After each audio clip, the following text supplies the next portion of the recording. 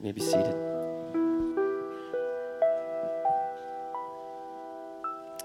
The word of the Lord. Now you are the body of Christ and individually members of it. And God has appointed in the church first apostles, second prophets, third teachers, then miracles, then gifts of healing, helping, administrating, and various kinds of tongues. Are all apostles? Are all prophets? Are all teachers? Do all work miracles? Do all possess gifts of healings? Do all speak with tongues? Do all interpret? But earnestly desire the higher gifts. And I will show you a still more excellent way. If I speak in the tongues of men and of angels, but have not love, I am a noisy gong or a clanging cymbal. If I have prophetic powers and understand all mysteries and all knowledge, and if I have all faith so as to remove mountains, but have not love, I am nothing. If I give away all I have, and if I deliver up my body to be burned, but have not love, I gain nothing. Love is patient and kind. Love does not envy or boast. It is not arrogant or rude. It does not insist on its own way. It is not irritable or resentful. It does not rejoice at wrongdoing, but rejoices with the truth. Love bears all things, believes all things, hopes all things, endures all things. Love never ends. As for prophecies, they will pass away. As for tongues, they will cease. As for knowledge, it will pass away. For we know in part and we prophesy in part. But when the perfect comes, the partial will pass away. Let's pray. God, you are love. You are the very definition of love. You have displayed your love for us in sending us your Son. We thank you for that indescribable gift, for all that we can see and learn and be as a result of that display of love. And it's our desire this morning to worship you, to hear your word, and not just hear it, but to do it. We pray that as we receive your word this morning, you would work in our hearts and cause us to love you more and help us to love each other better. We pray this in Jesus' name. Amen.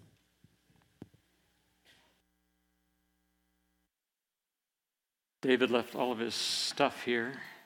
Hate to see what his bedroom looks like at home. Well, have you ever had that thought on a Saturday? I wonder what happens to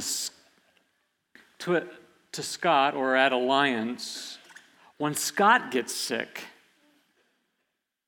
Well, today you get to find out one of those options.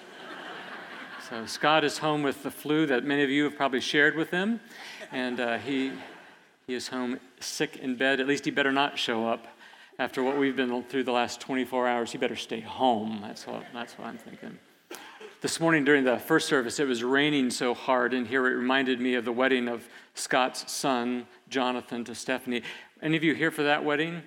Anybody remember hearing it? Yeah, it rained so hard that day that you could hardly hear the ceremony. I was part of the music part of that thing. I don't even know why. I think I was just moving my lips. I don't know if they ever heard anything. It was so loud. Takes us kind of this passage this morning of 1 Corinthians 13. It's a common passage of Scripture. We often think of it as the wedding passage. You probably maybe even used it at your own wedding or have been planning on it. Maybe after we talk about it a bit this morning, you might have second thoughts. You know, when the Corinthians first received this letter from Paul, it wasn't for a wedding. And it's not because they were doing so well at love that he was trying to give them some attaboys. And they didn't go, we're so loving. In fact, Paul wrote this letter to the church in Corinth, which was this hub of commerce and trade. No one went to Corinth because it was a nice place to get married and settle down and raise a family. It was a cutthroat, competitive, vile, dirty place. This is the place people came to make it, to somehow succeed. And so naturally, the church at Corinth was comprised of this kind of people. from this culture.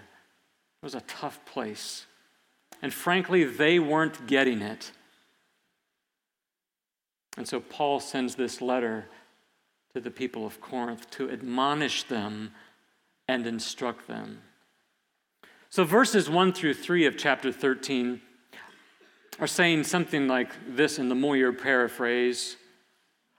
You have all these Christian practices in your churches, tongues and prophecy and giving and works, and you think you're loving, but you don't love. You're not doing this out of real, genuine love. Because how they were living, Paul is actually saying that your love is empty. Your acts are empty. They're self-serving, and it gains you nothing. And maybe in verses 4 through 7, he explains what love really looks like, and it might be more aptly read like this. Listen, you're impatient. Love is patient. You are unkind. Love is kind. You are envious. Love does not envy. You are boastful. Love does not boast. You are arrogant and rude. Love does none of these things.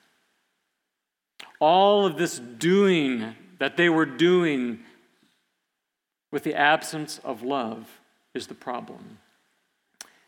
It's inconsistent with us, and it's inconsistent with the work of the gospel.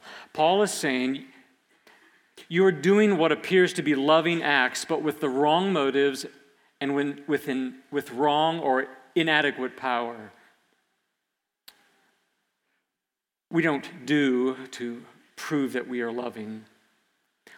We are to be loving because of the overflow and the outpouring of the gospel in our lives. He is saying it is possible to have these outward signs, these good, moral, spiritual behaviors, and to be spiritually empty, not having a supernaturally changed heart at all, just simply doing good. So today, our word is maybe more of a checkup for us. Is it possible that we, like the Corinthian church, are doing good things, serving, teaching, and yet we aren't doing it out of authentic, genuine love? Is your loving, is your giving and serving an expression of the gospel in your life? Or could we be doing these things, these good moral behaviors, and just simply doing it to earn God's favor? Albert Mohler says this. In our own context, one of the most seductive false gospels is moralism. This false gospel can take many forms and can emerge from any number of political and cultural impulses. Nevertheless, the basic structure of moralism comes down to this: the belief that the gospel can be reduced to improvements in my behavior. Be more loving, be more joyful, be more hopeful, be more giving. Empty. It's moralism. And so let's pose 3 questions this morning. If we're supposed to be gospel loving, if we're supposed to find out what this authentic gospel love is from which we live, then what is the source of it? Where do we find it? Secondly, I want to argue just briefly that we are actually incapable of gospel loving. You just can't do it. And then thirdly, if we want to function or we are overflowing, how can we be assured that our actions are actually motivated and come from gospel life, from the heart of God? How do we know? So let's start with the first one. This may be the longest one, but you'll see in a moment, I think it's the most important. God's love is the source. Some of you are going, great, I knew that one. But listen, it is for Him. It ends with Him. And you need to understand that the doctrine of God's love is way beyond the scope of what we can discuss today. But let me give you just a glimpse of it. And because I know Scott will listen to this, how about a quote from D.A. Carson? I think that'll be a great thing. He writes this: about some of the expressions of God's love. God shares a peculiar love between the divine Father and Son. The Father loves the Son and has given all things into his hand, John 3:35. God has a providential love over his creation. That's another way he expresses it. God shows salvific love or salvation love toward the fallen world. You know this one, John 3:16. For God so loved the world, he demonstrated that. God has a particular love and elective love toward chosen people. We learned about that in Romans 9. Those of you that agreed with that are still here.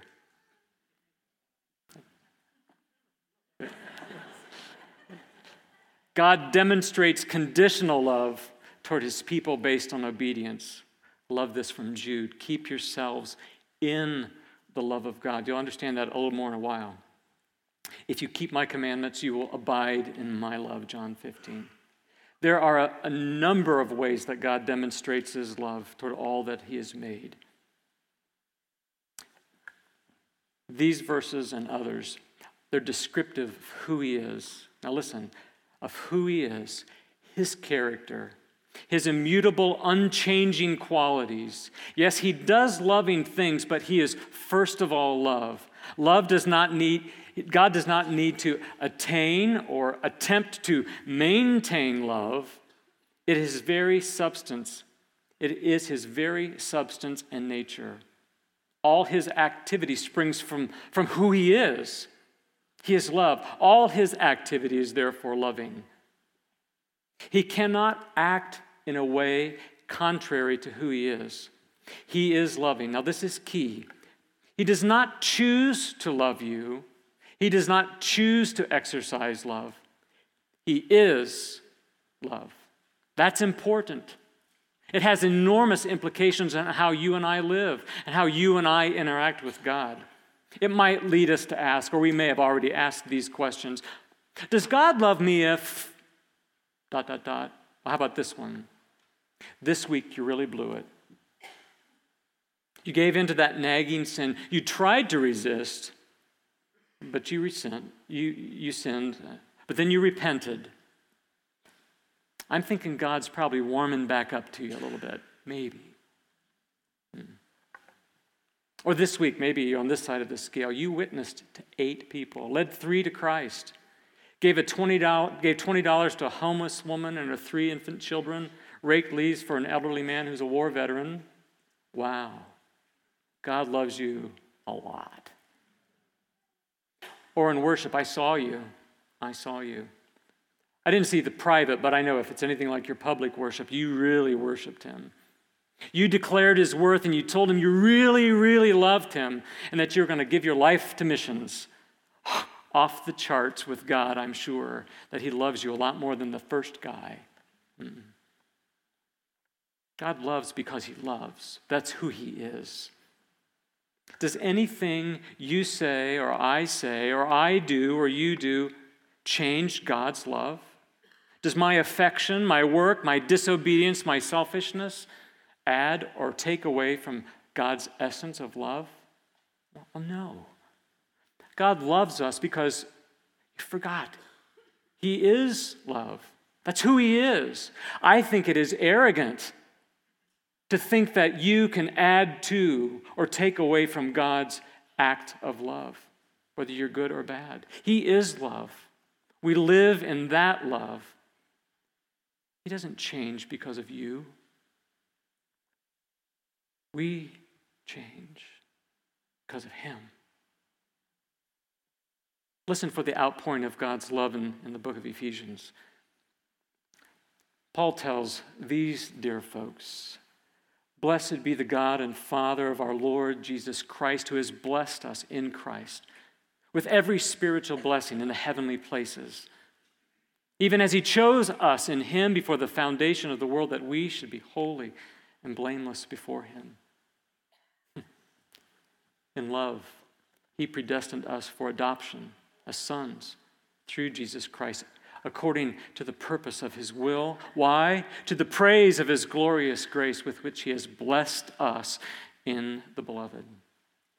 So we see his love in action before the foundation of the world. It was active. It was pouring forth from who he is ahead of time before you ever entered the scene. But when you did, Paul talks about that in Ephesians 2. Not only was love toward us present before we were born, it was in place knowing that you and I would be born dead spiritually. For you were dead in the trespasses and sins in which you once walked, following the course of this world, the prince of power of the air, the spirit that is now at work in the sons of disobedience, among whom we all once lived in the passions of our flesh, carrying out the desires of the body and the mind, and were by nature children of wrath like the rest of mankind. But God, being rich in mercy, even when we were dead in our trespasses and sins, made us alive together with Christ. By grace you have been saved.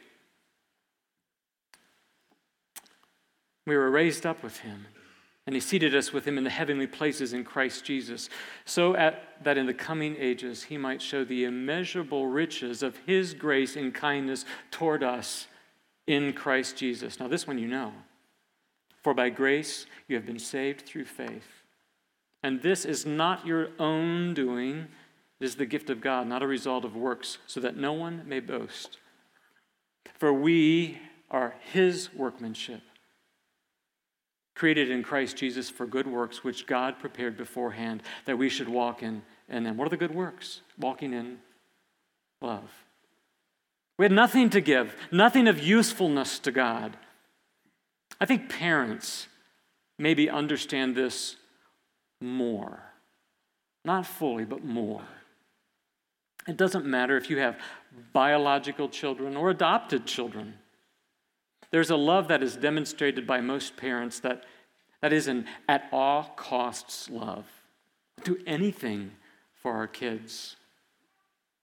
At conception or adoption, most parents begin loving their child. We don't need a prescription for it. We just kind of jump in and do it. Think about it. As a newborn, did you have anything at all to offer? Nothing. Nothing at all. Here's a little plug for one of our own. Bringing Joshua Home is a new film that Arthur and Hannah Rasko have completed that tells the story of their adoption of Joshua, who is an orphan from Moscow. I can't wait to see it. But what's amazing to this, and for others of you that have gone through the process of adoption, Joshua didn't come into the home and have to earn it. I know they loved Joshua even before they brought him home. He became part of their family. It doesn't matter. Thank you, Hannah and Arthur, for sharing that story in your lives with us. Joshua had nothing to offer, but he gained their love. We have nothing to offer, and we merit God's love through Christ. I know it's kind of hard to get our brain around this idea of God's immense love for us. We wrestle with this worldly understanding of love that is earned and lost. It's not new. It's not new to us. Paul prays for the Ephesian church that the Father might help them understand the same kind of love. For this reason, Paul prayed, I bow my knees before the Father, from whom every family in heaven and on earth is named, that according to the riches of glory, he may grant you to be strengthened in power through his Spirit in your inner being, so that Christ may dwell in your hearts through faith, that you, being rooted and grounded in love, may be able to comprehend with all the saints what is the breadth and length and height and depth, and to know the love of Christ that surpasses knowledge, that you may be filled with all the fullness of God.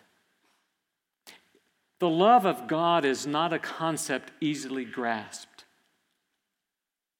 but it's ours at the cost of Christ for us. It's a snapshot of the kind of love that Paul was referencing with the Corinthian church. It's unconditional. It's measureless. It's unchangeable. It's unearned. It defines who God is. And all love, listen, all love comes from him. Even the love that you demonstrate comes from him. It always points back to him. And that's why I suggest that we are incapable of gospel loving without him. We've already touched some on Ephesians 2 and explained, or at least demonstrated that we were born dead in sin. If God then is the ultimate and only source of loving action, we, apart from him, are incapable of loving. I cannot love God, and I cannot love others without a truly transformed, supernaturally transformed heart. I just can't do it.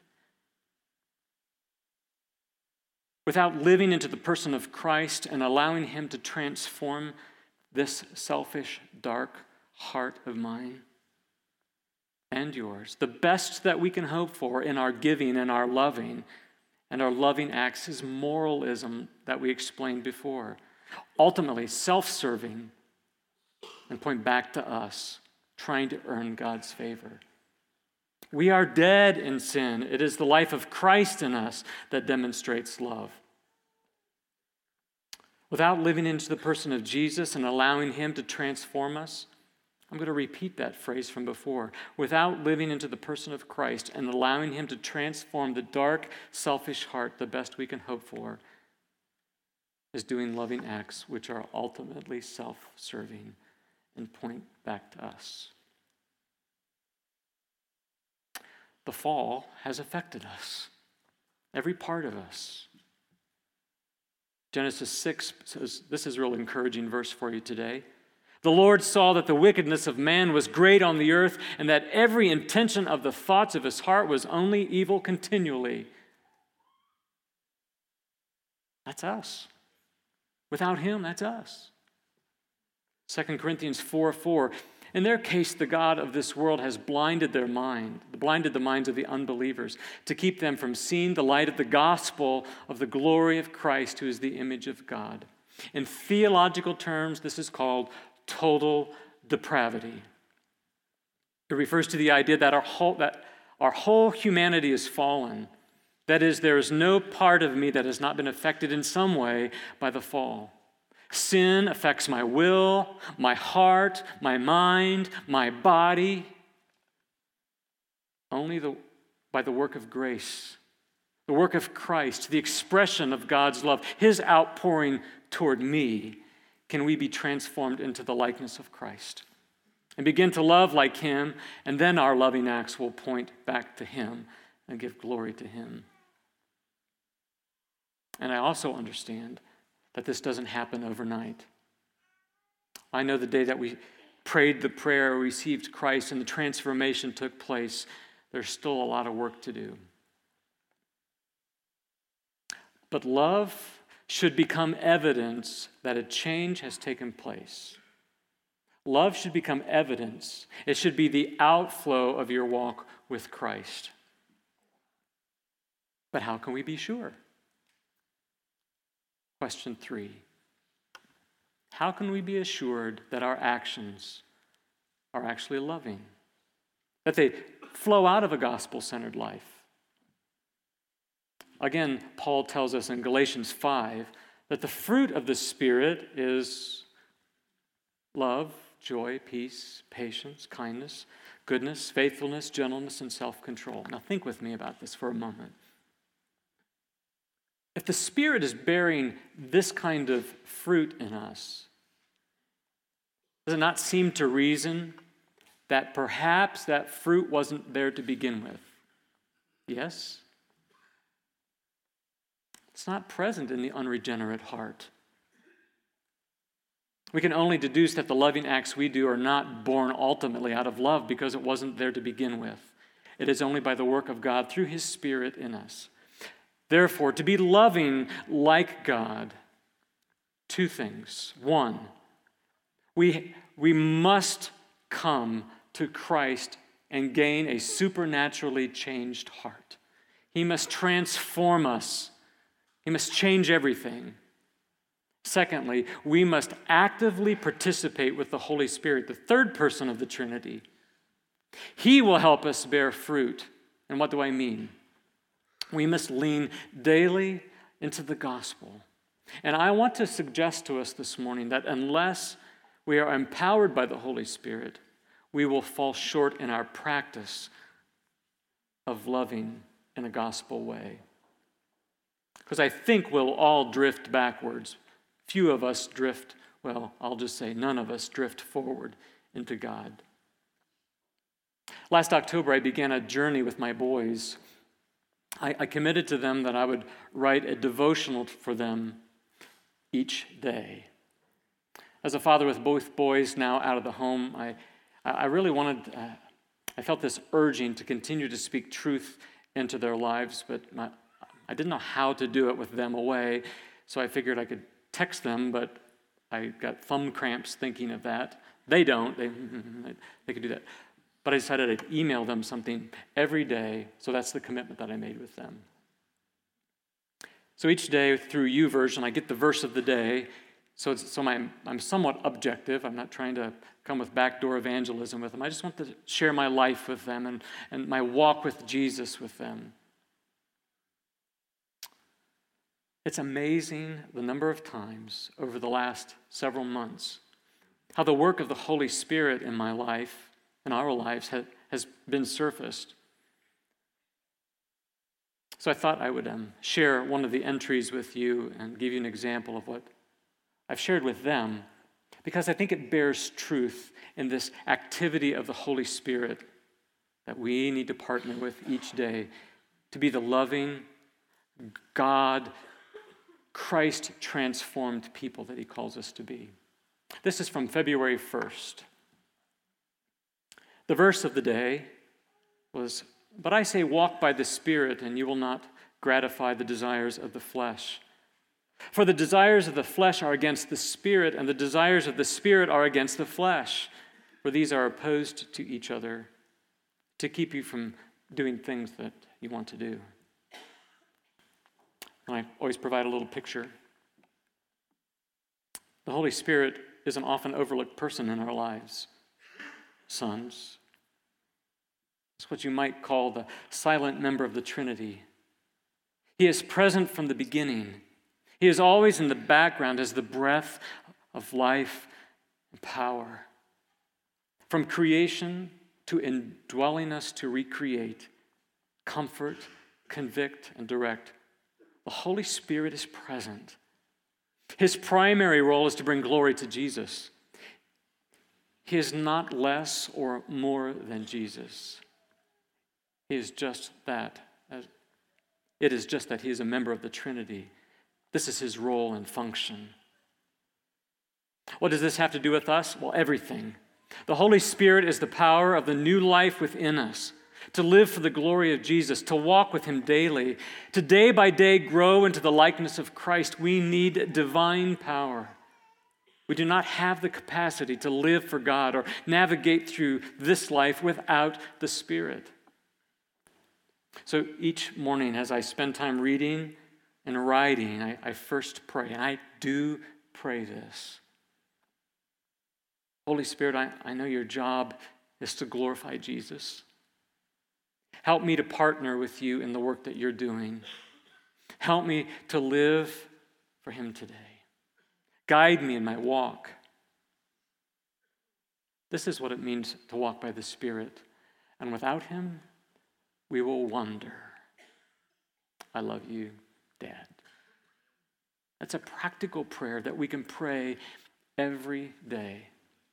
St. Augustine wrote this: "So it is God, the Holy Spirit proceeding from God, who fires man to the love of God and neighbor when he has been given to him, and he himself is love. Man has no capacity to love God except from God. Jonathan Leeman suggests that love is kind of like a boomerang, it coming from God and returning to God, catching us up in the arc of its path. If God's love is going to define who we are, then after we have been born into him, we must be active, we must be in active and intentional relationship with the Spirit in us. By his power and prompting, the supernaturally changed heart can be an ever-growing heart. This is the expectation of the growing and maturing follower of Christ. To live in gospel love. Paul kind of finishes out that chapter in 13 and he says, when I was a child, I spoke as a child. I thought like a child. I reasoned like a child. When I became a man, I gave up childish ways. For now we see in a mirror dimly, but then face to face. Now I know in part, then I shall know fully, even as I've been fully known. So now faith and hope and love, they abide, these three. But the greatest of these is love. How will we love? Palm Sunday begins a week that we call Holy Week or Passion Week. We heard the story earlier. Jesus called his disciples to get a donkey and for him to ride as he went into Jerusalem as the king. We know a little better. This week unfolded as a week of horrific passion and suffering, the betrayal of a friend, a last meal with his disciples, a flogging by the soldiers, a march of death bearing a cross to Golgotha, a crucifixion, and a death. God demonstrates his passionate, self-giving love by sending his son Jesus to accomplish on the cross what we could never do. So this week is the week that demonstrates most fully gospel loving. Read this passage of Scripture with me together and be reminded of that.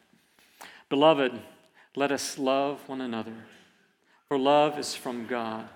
And whoever loves has been born of God and knows God. Anyone who does not love does not know God, because God is love. In this, the love of God, we have more there? Thank you. In this, the love of God was made manifest among us, that God sent his only Son into the world so that we might live through him. In this is love. Not that we have loved God, but that he had loved us and sent his Son to be the propitiation for our sins. Do you want to see love in action? Follow the events of this week. Do you want to walk in the newness of gospel love? First, your heart needs to be transformed by his power and his grace. And if it has not been, I hope you will seek out someone today for that transformation to begin. Do you want to walk in daily gospel love? Then partner with the Holy Spirit. He's present in you.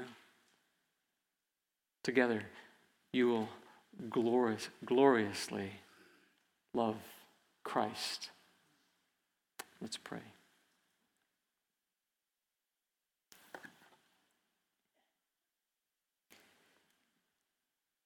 It is a mystery, Creator, God, King, why your love comes our direction at all.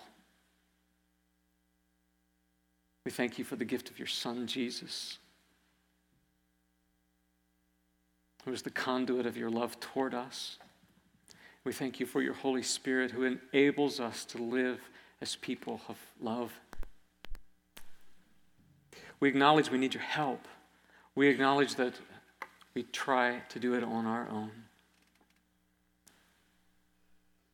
Help us, we pray.